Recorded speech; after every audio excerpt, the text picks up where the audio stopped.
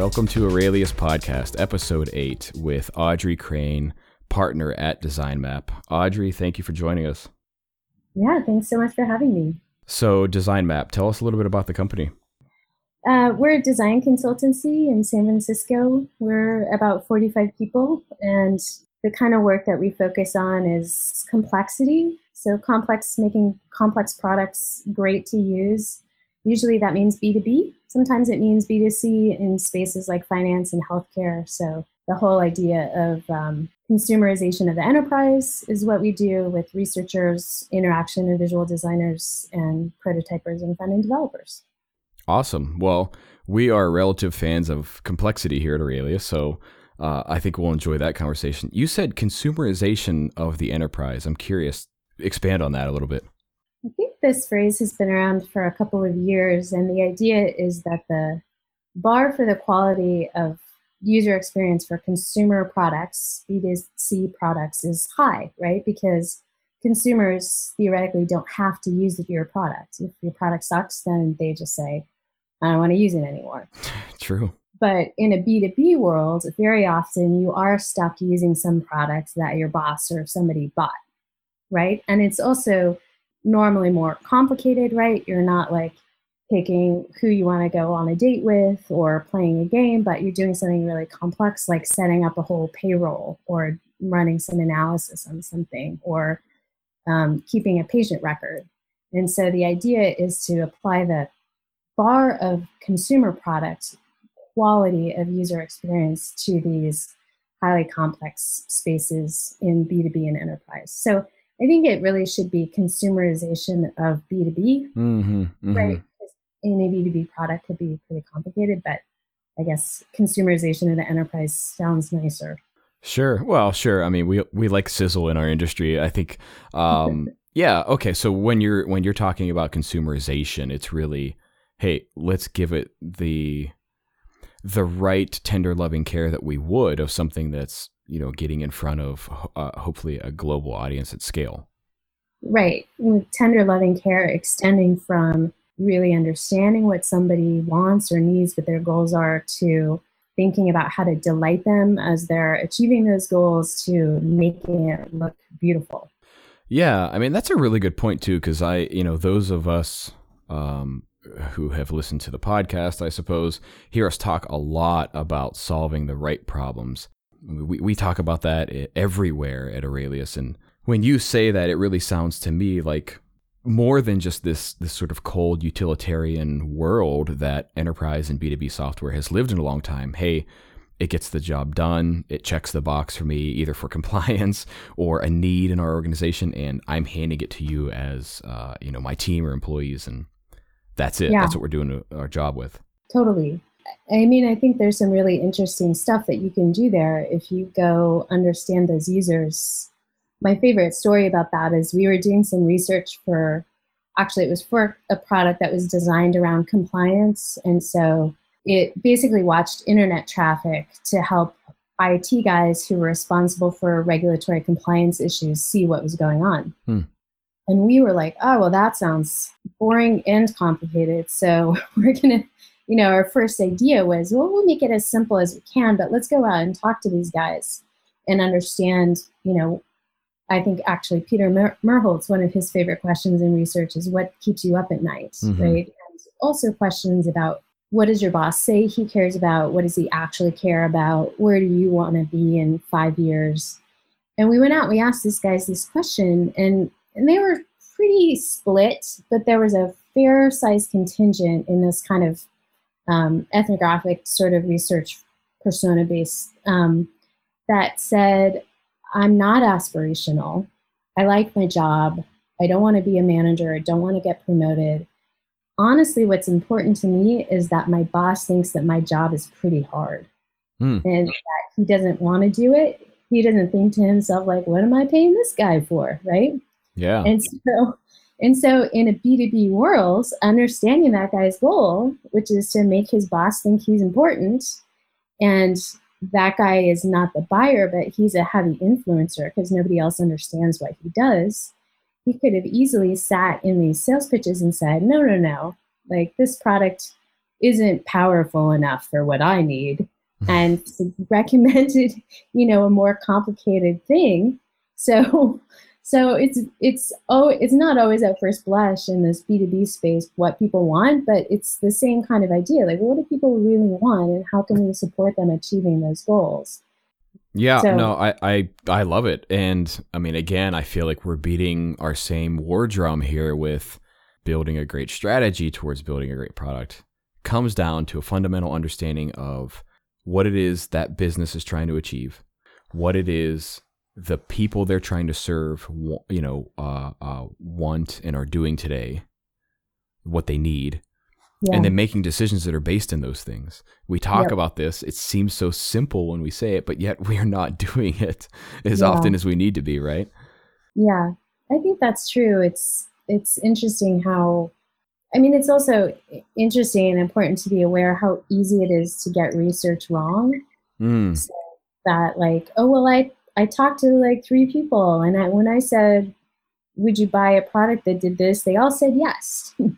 And so research is definitely not rocket science, but there are a few easy ways to really screw it up. Yeah. So, okay.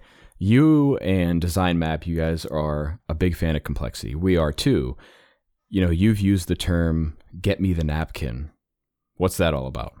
This idea came about. I had a designer come to me very frustrated and saying, like, the client has given me this drawing and has said, can you just like this is what we need, just do your magic on it.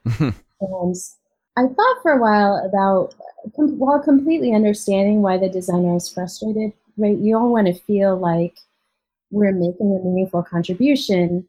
I don't think that the designer was necessarily sympathetic enough to the person who gave him the drawing.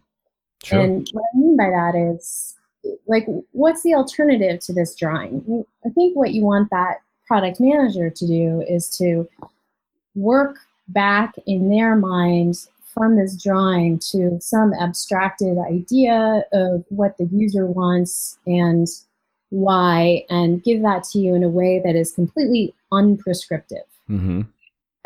I do know some really good product managers who actually tie themselves in knots, trying to never be in any way prescriptive to a designer. Yeah. But then on the other hand, I definitely know product managers who they don't really understand what designers are capable of. And they give them, whether it's literally in the form of a drawing or it's an email or it's a whiteboard sketch or whatever, and then they say these words like, just, it usually starts with the word just, right? Like, you could just work your magic, just make it sexy, just put some lipstick on it, just make it sparkle. And what that's code for is like, I want to skip to the end of whatever design process you normally do, like whatever the good stuff that you do, I want to skip to the end of that and give you the solution. Right. And just have you kind of gussy it up a little bit, right? Right. So this idea of a napkin is useful in talking to product managers, right? Because we can say to them, first of all, is this a napkin? Like, do you really mean that you're jumping to the end of the conversation, or do you mean to start the conversation? But it's also useful in talking to designers who get napkins, and to have them think about, like, not just designing the product, but designing their interaction with this product manager, right? Yeah. And I love that concept of like applying design thinking. Well, maybe I won't use the phrase design thinking, but designing bigger than designing the stuff around the product and not just the product itself. And so, if they did give you a napkin, what are some techniques that you can use to sort of back away from that a little bit and maybe do a little ideation based on that napkin, which also happens to be like stepping backwards in the design process, understanding better what's in the product manager's mind, giving them an opportunity to see what you're capable of. Right. So if a napkin is like a drawing or an idea that's meant to jump to the end of design and that takes away people's opportunity to make a meaningful contribution, then how can we take a napkin and rewrite it so that we do have a chance to make a contribution? Yeah. Okay. So this is really great stuff. And this whole train of thought, I would argue other people probably share but have not articulated it in the way that you have. So this is really interesting. I'm going to pull a couple threads apart, and you tell me if I'm staying true to the spirit of what you're saying. Great. And I'll actually share a story as an example of that. So, I worked with a designer myself not too long ago. Head of marketing, head of product, somebody comes in and they say, yeah, here's the things that we're going to do and changes we need to the product. And of course, this designer goes, yep, here we go again, changing all this stuff. We don't know why, but we got to do it, and it's got to be done fast. Yeah. And this was a situation where I actually, I talked with them and I said, well, yeah, I get it. We don't necessarily have the reasons why we should do that. We know their end result. I said, but it's conceivable, that they have a reason for this to do X, Y, and Z to benefit the business, right? Or X, Y, and Z as a stepping stone to helping these customers in a better way. Like, that's possible, right? Yeah. Designer said, well, yeah, I guess I could see that. I said, we should probably ask them, right? Yeah, I guess we could do that. And so we did. Right, yeah, right? And so we did. Anyway, where I'm going back to with this is, again, I guess I'm a pragmatist in a lot of ways, where I just say it's that understanding of the business, right? And so being very practical and saying, yes, we want to learn everything we can in serving customer user needs. But if we're not balancing that with the thing that's best for the business, we actually fail in reality, right? And that's kind of how I interpret what you're saying with this "get me the napkin" thing. Yeah, I mean, and that's a great. I'm so glad that you did that, and that's how you can kind of, with newer designers, saying, like, first of all, do they really mean that they just want this in color, in the Photoshop version? But second of all, like, can we go back and ask them some questions? And normally the answer is, of course, please. And that simple, like, if we can call asking some questions a technique.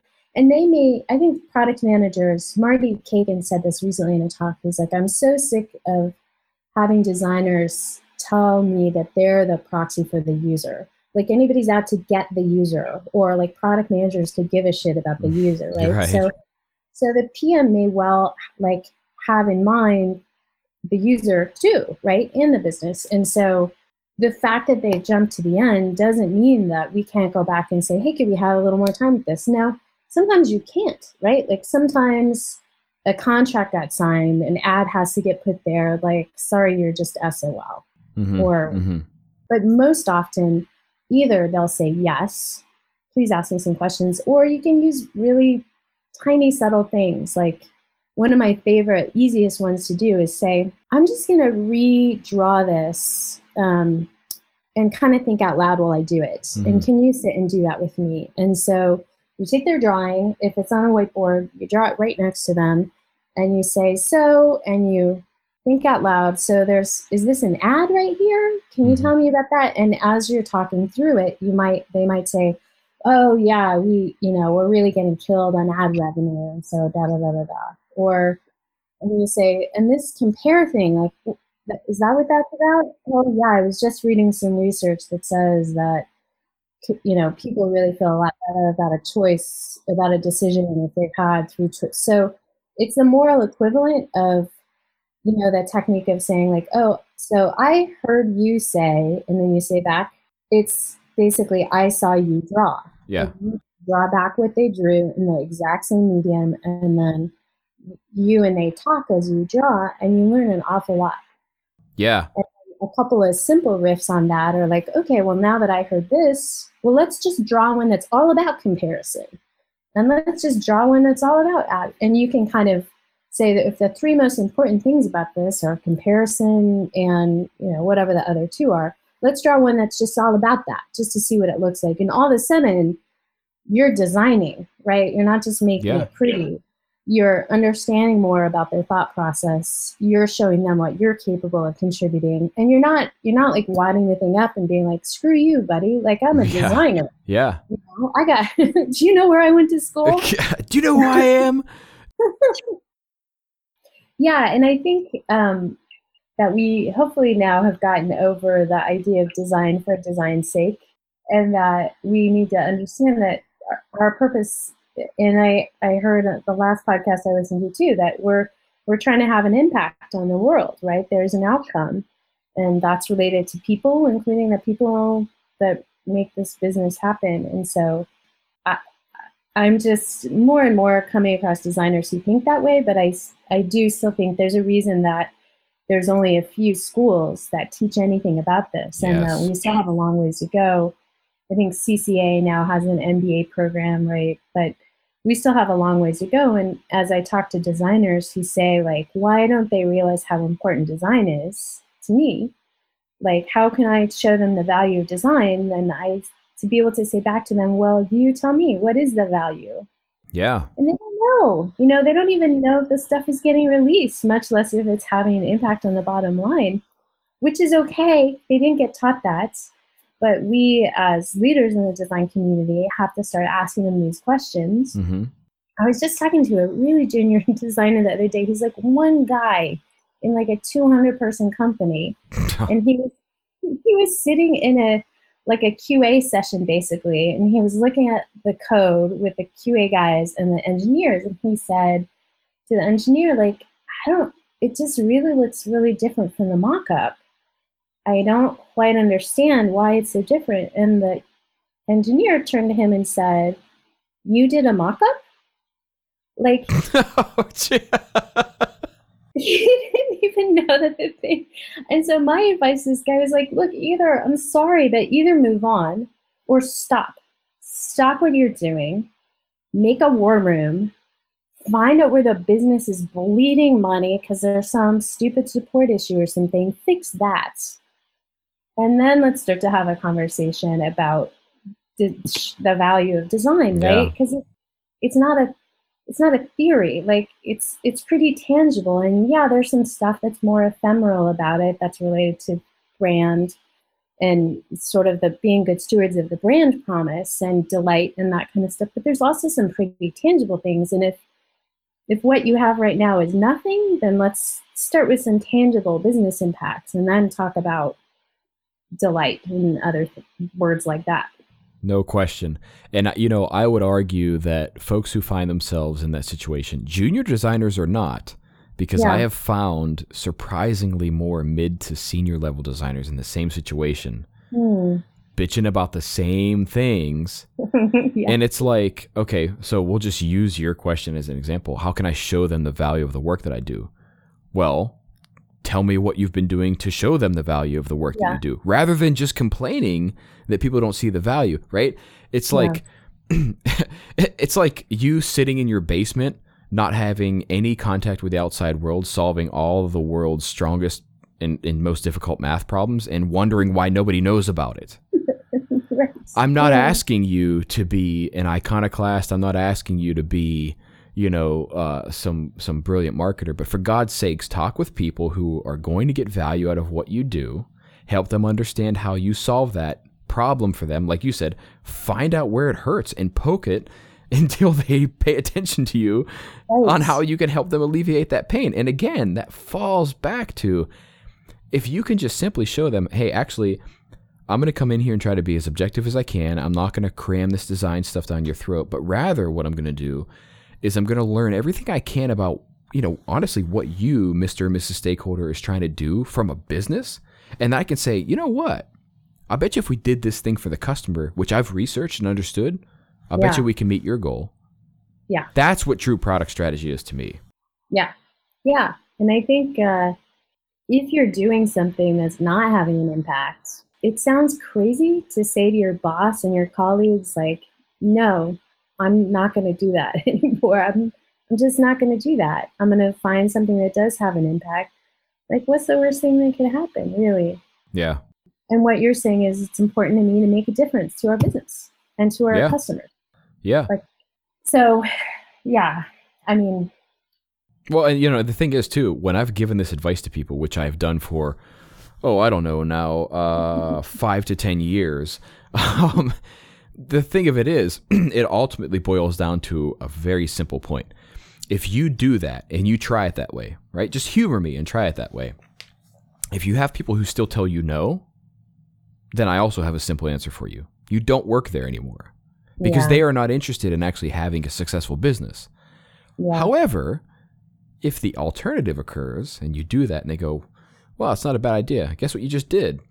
You probably improved your situation and the position of design in the way that that can be applied to affect your business twofold. Yeah. In a couple meetings, maybe. Right? Absolutely. So Yeah. I want to take it back. Do what we're telling them. I'm sorry? Everybody should just do what we're saying. Yeah. So listen, if this is not the most single listened to podcast on Aurelius, then you guys are all messing up. We're not editing that out either. This is coming right from me and Audrey. Okay. So one thing I think that's interesting about napkins is, well, there's two things I want to point out, which are kind of fun. I guess fun in a nerdy way. Which is fun for our industry. All right. the nerdy things are fun for us. You just had the nerdery on, right? Like, so here I am. We did. So one thing I think is fun is that this idea of a napkin, like jumping to a solution and having contributors feel like they lost out on their chance to add something, is it doesn't just happen in design, right? It happens in everything. Mm-hmm. So when your girlfriend says, like, our anniversary is coming up and I saw the cutest pair of earrings, right? Like, that's a napkin. Yeah, that's also a recipe for disaster if you didn't hear what they said. Right. And when your kid writes a letter to Santa Claus, that's a napkin. And when teachers get lesson plans dictated to them from the school district, that's a napkin. So as I've been talking to people about this idea, I'm hearing I've got airplane pilots and all kinds of people, wedding planners, the worst. They're like, well, you're the expert, so you decide as long as it's exactly like this. And so that, like, understanding that about other people or professions or situations is kind of fun and interesting. And also thinking about when you do it. Yeah. So I was talking about this idea for months before I realized, in my business, I write statements of work. Mm-hmm. And then I have a design director that comes on the project who he or she is the day-to-day contact that's like overseeing the statement of work that I've written about how I think the project should be run. And so a couple months into writing this, I turned to one of the design directors and I was like, so when I give you guys statements of work that you're supposed to work against, that's like, I'm totally giving you a napkin, right? And they're like, yep, yeah. I have one guy who works for us who's got a smile for everything, and he's got a smile for, like, that's so great, I'm really happy, and he's got a smile for fuck you, Audrey, and he kind of he gave me that latter smile, and I was like, oh my God, Yep. So we all do this in life, and it happens to lots of people, and I think that idea is just fun, and it makes it a little bit more relatable, like what a napkin is. You know? Yeah.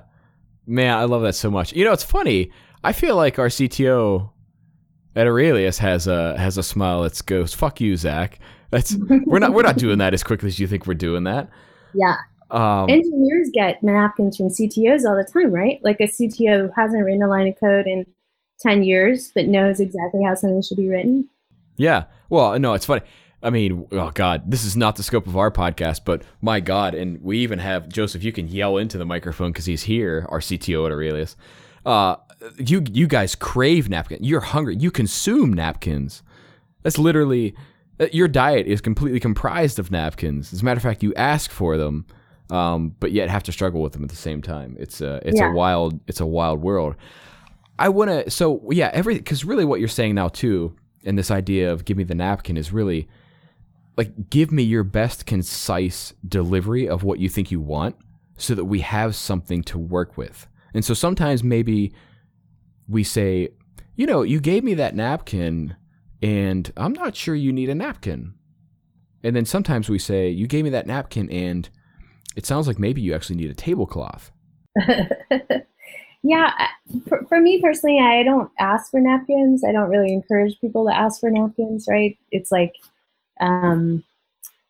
it's what you do when you get one, which is first verify that that's actually what you have. And then second of all, understanding if that is what you have, are you just stuck with it because of some legal or time constraints? And then third of all, if it is a napkin, but you're not stuck with it, what are some things that you could try at this, like, sort of, what are some design techniques that you can try with the system that you're working within in which you get a napkin that can make it better. So I don't really want a napkin. I don't encourage people to ask for them unless they are really seeking concision for some other reason. But it's really, what do you do when you get one? I got it. And then the flip side of the coin is like,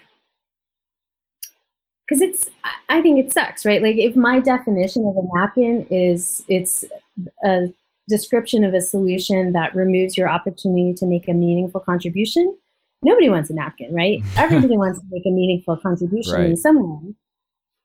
Okay, maybe not nobody, but there are fairly limited situations in which you want to feel like your contribution won't be useful. Right. And then the flip side of a napkin is when people are like so vague that you can't do anything useful with it. So, and those start with just often as well, right? So it's like, just have fun, with no drawing, just nothing, like just have fun. And I talked to somebody who got this like anti-napkin, if you will. And she was like, I was designing it was supposed to be like a site for students to keep in touch with each other once they had graduated, like an alum network thing. And with no requirements, they said to her, just, you know what to do, just make it sticky. And so there's like, on the one hand, a napkin, right, which is like you have no opportunity to make a contribution. There nothing but constraints. On the other hand, there's like literally no boundaries, and designers thrive on problem solving within boundaries, and that's really hard too. Yeah. I mean, it's funny because this scenario you just described to me is not I got a napkin, but rather that person has shit all over them and we need a way to clean it up. A napkin might work, but that's probably not enough. So yeah. So there we go. Okay. That's very good. I have been, it's very, it is. We strive to be aspirational on the Aurelius podcast. I have been itching to turn our conversation to something slightly different, and this is a topic very important and near and dear to our hearts, right? We talk about solving the right problems. This idea of get me the napkin is an opportunity to that. I mean, and again, just to summarize everything that we've had, right? The napkin is really a metaphor for, some expression of, I think I know what I want and I'm giving it to you. And your argument is the way you choose to respond to that determines your outcome on that work, right? Yep. So how do we solve the right problems? How do we know we're solving the right problems for our business, for our customers, whether we have a napkin or not? Yeah, I've heard you talk about this right problem. And to be honest with you, I struggle with it a little bit. And maybe I don't know if I'm like oversimplifying things or just being too optimistic, but there's a lot of problems in the world, and they all need solved. And so to say the right problem makes me worried about being open to a right problem. So Slack, right, is a good example of that, where the Slack guys, I can't even remember what they were doing. Was it like a video game or something? Oh my God, I have no idea. Yeah, they were doing something totally, completely unrelated. Oh wow, I haven't heard that story. Okay. And I think it was a game, but I can't remember, which is embarrassing, but it is Friday and I'm down one beer. So, so Slack was an internal tool that they built to communicate effectively, right? And they turned that into a massively successful business, right? So that using the term "the right problem" implies that there's one, right? And I think it's a right problem, right? And very rarely do we I mean, I don't know what the number is, but I imagine that very rarely do we set out having a complete understanding of the right problem. And sometimes it might be 180 degrees from where we start out. Yeah. But the question is, are we open to understanding a problem and solving it well? Whether or not it's the right problem, I don't know. There's a lot of right problems. Oh my goodness, I love that response so much to that question, and I want to dig into it. So that's fantastic. That's very kind of you. Okay. So you're saying, yeah, there is not the right problem, and I would, fair for me to qualify that, not suggesting there is a singular right problem, but exactly what you're saying. There are problems that are perhaps more worth solving than the ones we think we've defined, and you already touched on that, which is, please, like, keep going on that, because I think that's the salient point to everything that we're talking about. Well, I mean, it's almost like an inevitable outcome of being truly, I don't know if you want to use the word agile or iterative or whatever, right? User-centered, customer-centered. Yeah. And it's, maybe it's a question of degree. Like, the idea of the right problem sort of implies, like, okay, well, we think we're going to San Francisco and we're on a boat and we're going to end up, somewhere between Los Angeles and something north of San Francisco. And so the Slack example is one where we ended up in, Hong Kong. Exactly. And so it implies, and I've heard people talk about this before, right? Like it's like the problem with A/B testing, right? Where you're like, the tuning that you're doing is too fine to really be innovative. And so maybe your question is like, how do we know that we're headed in roughly the right direction, and that the tuning that, trusting that the tuning we do will get us to LA or San Francisco as we should, because the tuning work is not going to get us to Hong Kong. Yeah. You know what? Actually, so that analogy is really, really good. And it will make its initial debut on episode 8 of Aurelius podcast, a talk proposal that I never submitted, called "Walking the Shot In." Right. So I am not a marksman or and a firearm advocate really in any way, other than to say that I watched a lot of television about snipers. Right. They're fascinating to me. Okay. I promise I'm making a point here. And so, the idea is when a sniper is trying to sight in his rifle, right, like make it as accurate as possible, they're walking in the shot. That's the actual term that they use, walk in the shot, right? So they take what they call, I think, a cold barrel shot, pow, and they see where it lands on the target. And then they make adjustments on their scope and the rest of their rifle or whatever else, and then another one. And then they see where that ended up. And they make another one. And then they're walking the shot in essentially until they hit the bullseye, until they can continuously hit the bullseye. Why does this matter? And the point that I'm making, exactly what you just described. Well, if we're on our boat on our way to San Francisco and we see Hong Kong on the horizon, we probably waited too long to make adjustments to our course or direction, right? And I guess the point of where all this comes to in design, in product strategy, is really saying, let's start at least with even a broadly defined goal for the product and experience. And let's take action on that. Let's take action on that is informed in that goal we all agreed to, or set of goals, and a fundamental understanding of our customers or users, however you define them, right? Yeah. And then let's keep doing things that stay true to that. Now, if those goals change and the understanding of our customers and users change, that's completely fine, so long as it's refining to this like central point, that bullseye, so to speak. Mm-hmm. Yeah. What are your reactions to that? Yeah, I mean, I might be oversimplifying, but it seems like very broadly what you're saying is like, let's make sure that we feel like a market opportunity exists. Mm-hmm. And maybe understanding that opportunity is as specific as we need to get. There's this population, they have expendable income, they have a really hard time with something. And then, or in the B2B world, it's slightly different than that, but maybe that market is close enough to a target. And then we start to say, okay, well, within that market, we see these kinds of people with these kinds of problems.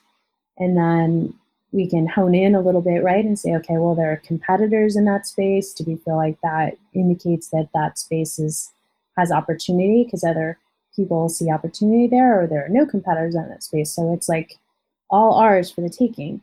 And then you sort of move in incrementally. And so perhaps in that way, Slack is a bad example, right? Because they just like, I mean, that's not a pivot. That's not even an about face. It's like getting beamed up to the enterprise or something. So people can't, I don't think that we can expect people to have success to follow that same right. path to success. Right. Like you have to have some hope that you're going to get somewhere that you feel like is worth getting. But that maybe the question is just having a broad enough definition of success or the category of problems that you think you might be able to solve, and then you narrow appropriately. Yeah. So you do big corrections in the beginning and smaller corrections towards the end. Yeah, completely. I mean, okay, so a couple comments, one tying back to something else you said. You talked about, A/B testing being way too fine of refinements. Mm-hmm. Perhaps depending on the level of appropriateness where you are in your product strategy, right? That's one thing. And then another one is entirely the maturity even of your company or solution, right? If that's how I would summarize everything you just said, and I would agree with, by the way, is if you are a new company, let's keep riding the Slack train for a moment. If you are a new company and you're saying, yeah, we're doing this thing, we want to entertain and delight people, but oh, by the way, we happen to have this internal tool that is actually really awesome for us. Yeah. Let's just let that dove fly and see if it takes flight. Wow, all of a sudden we pay attention to that. Yeah. To bring it back to that same analogy, it's like, well, you hit the target. You're nowhere near the bullseye, but you actually hit the target. Interesting. Let's explore that. And so for me defines a level of maturity in the business and product strategy, to say we recognize where we are, but we can at least, draw a circle around that. We can define it and say, this is where we are. We want to get closer to that center ring, right? And then your product strategy gets more and more refined, where in time, when you are no longer a new product or a new development company, everything you're doing is in refining and optimizing the products and services that exist, right? Mm-hmm. So this is a really interesting shift in conversation for me, to just recognize that like product strategy, the definition of that is only appropriate to the maturity of the organization. Mm-hmm. And I'll stop there and kind of let you react. Yeah, no, I like that idea. So I think we're kind of talking about two things, which is one, the fidelity of your definition of right problem should change over time as your strategy and your company matures. Mm. And then later your challenge is going to be, do we need a new product, or should we split this functionality into a new product? Da, da, da, da, da. And then also that on that journey of refining your right problem, being open to other problems. Yes. Critical, right? Critical, insofar as too, you're open to that as a potential solution to not a product or service that already exists in your company. Right. Yeah. I feel like we're like well into product management territory here, so it's easy to armchair quarterback. But at the same time, because we're along for, we're partners with them in understanding the problem, who's going to use the thing, what their problems are, and how we might help them solve those problems. Yeah. And, it makes sense that why would we start with a card sorting exercise when we don't even know if they need a horse or a car? Right. We should not A/B test the labels on the form until we know we even need the form, right? Right. Yeah. Okay, so you mentioned product management. I I'll pull the hard left turn here and just say, hey, Audrey, what's the difference between a designer and a product manager? Oh, I like that.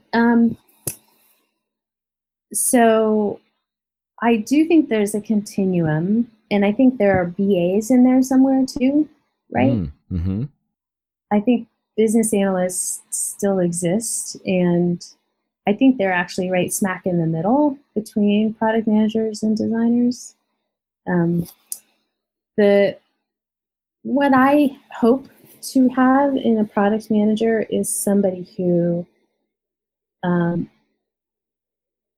understands the opportunity from a numeric perspective. Okay. Expand on that numeric perspective. So whatever that means to them, but so we understand this market. We know how many. Let's say that it is B2B. Like we know how many. We know that we're going to target this size of B2B. The reason that we're going to target or this size of business with our B2B product, the reason that we're going to target is because there are X number of those in the United States. We looked at Canada. We're not including Canada in this release because there's only blah, blah, blah of those. We know how much money this problem costs those small businesses. We know how much revenue they make on average. And we know how much money our goal is to save those businesses this much money. So the ROI for them is clear. We know they exist. We know they have the money. And also we have a go-to-market strategy to reach them, which is critical. Okay. It rarely falls, I think none of that stuff very frequently falls within the purview of the designer. Yeah. Yeah. That's been my experience as well. So to summarize what you've said is, in defining the difference between a product manager and designer, one would expect the product manager to have a good answer to what does this do for the business? What is the quantifiable market and drivers there? Yeah. And I mean, hey, let's just be selfish here. What answers can you give me to help me do my job better as a designer? Sure, totally.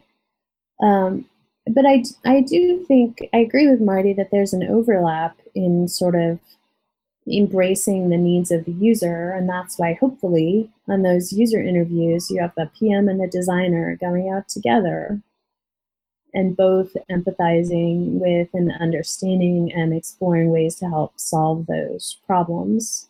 And then the designer kind of splits off into their experience and expertise suggesting solutions for those problems and doing the legwork to actually get a product out into market. Right.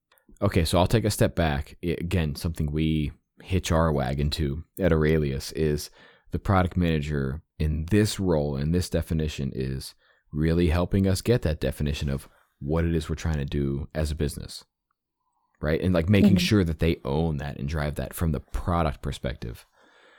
But then once we move from what it sounds like, designers probably should own is gaining that very good understanding of then what the customers of that product are trying to do and what their behavior is.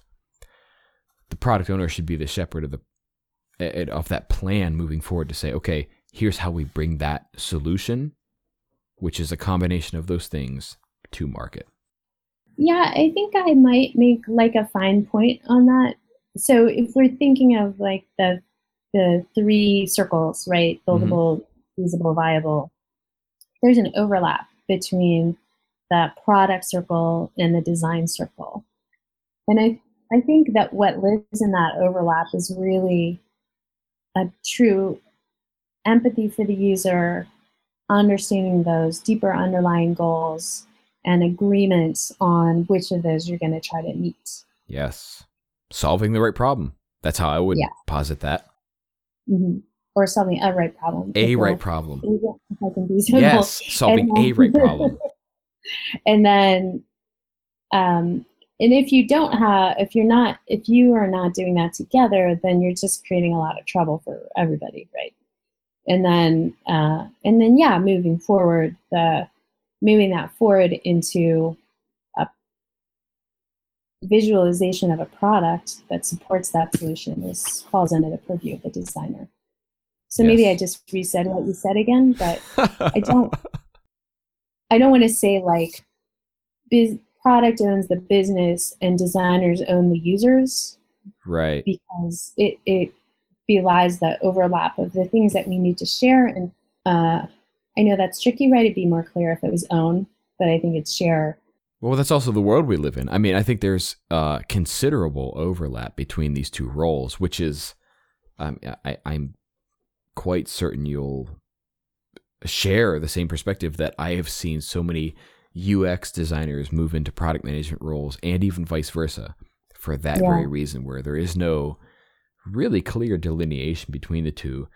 And I'm personally okay with there not being any, right? I mean, we all know that we have to, again, if we just go back to these basic principles of saying, yep, we agree, we got to have some really good understanding of what the business is trying to do. If we can map that back to a really good understanding of what, our users or our customers need and the behavior they have, we can probably deliver a successful product. Yeah.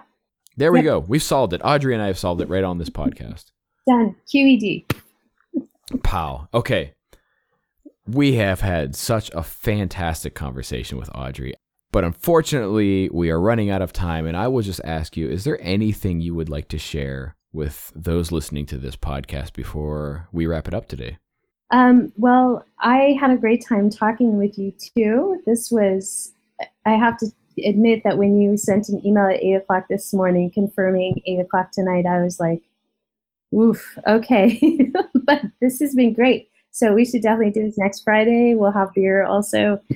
So thank you so much for the conversation. I really appreciate the chance to talk through this stuff with somebody who's been there too. So in terms of sharing, Design Map is a great place to work.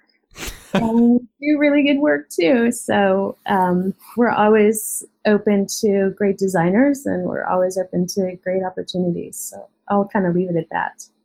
And so who do you guys usually do work for at Design Map? Yeah, we do work for people who are making B2B products. Okay. And they're from kind of late stage startups up to enterprise. Got it. And, you're looking for people to do great work with you in San Francisco. What kind of person are you looking for? That's right. San Francisco, we kind of have everybody there right now. We are really always looking for researchers, interaction and visual designers, and prototypers for front-end developers who might be willing to sit next to somebody who can see 2 pixels off from 20 feet away. Yeah, I like that. All right. Where can people find these opportunities? What is the URL for your website, Audrey? Yep. Come see us at designmap.com. Fantastic. All right, guys. Audrey Crane, partner at Design Map. What a fantastic conversation we've had. Audrey Crane, thank you so much for joining us. Yeah, it's my pleasure. Thanks, Zach. All right. We will see you next time.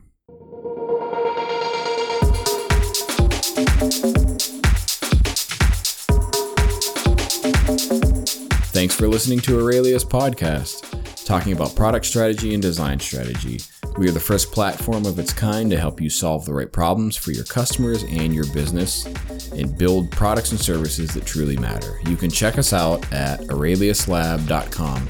That is www.aureliuslab.com. You can check us out on Twitter at aureliuslab and Instagram Aurelius Lab. We'll see you next time.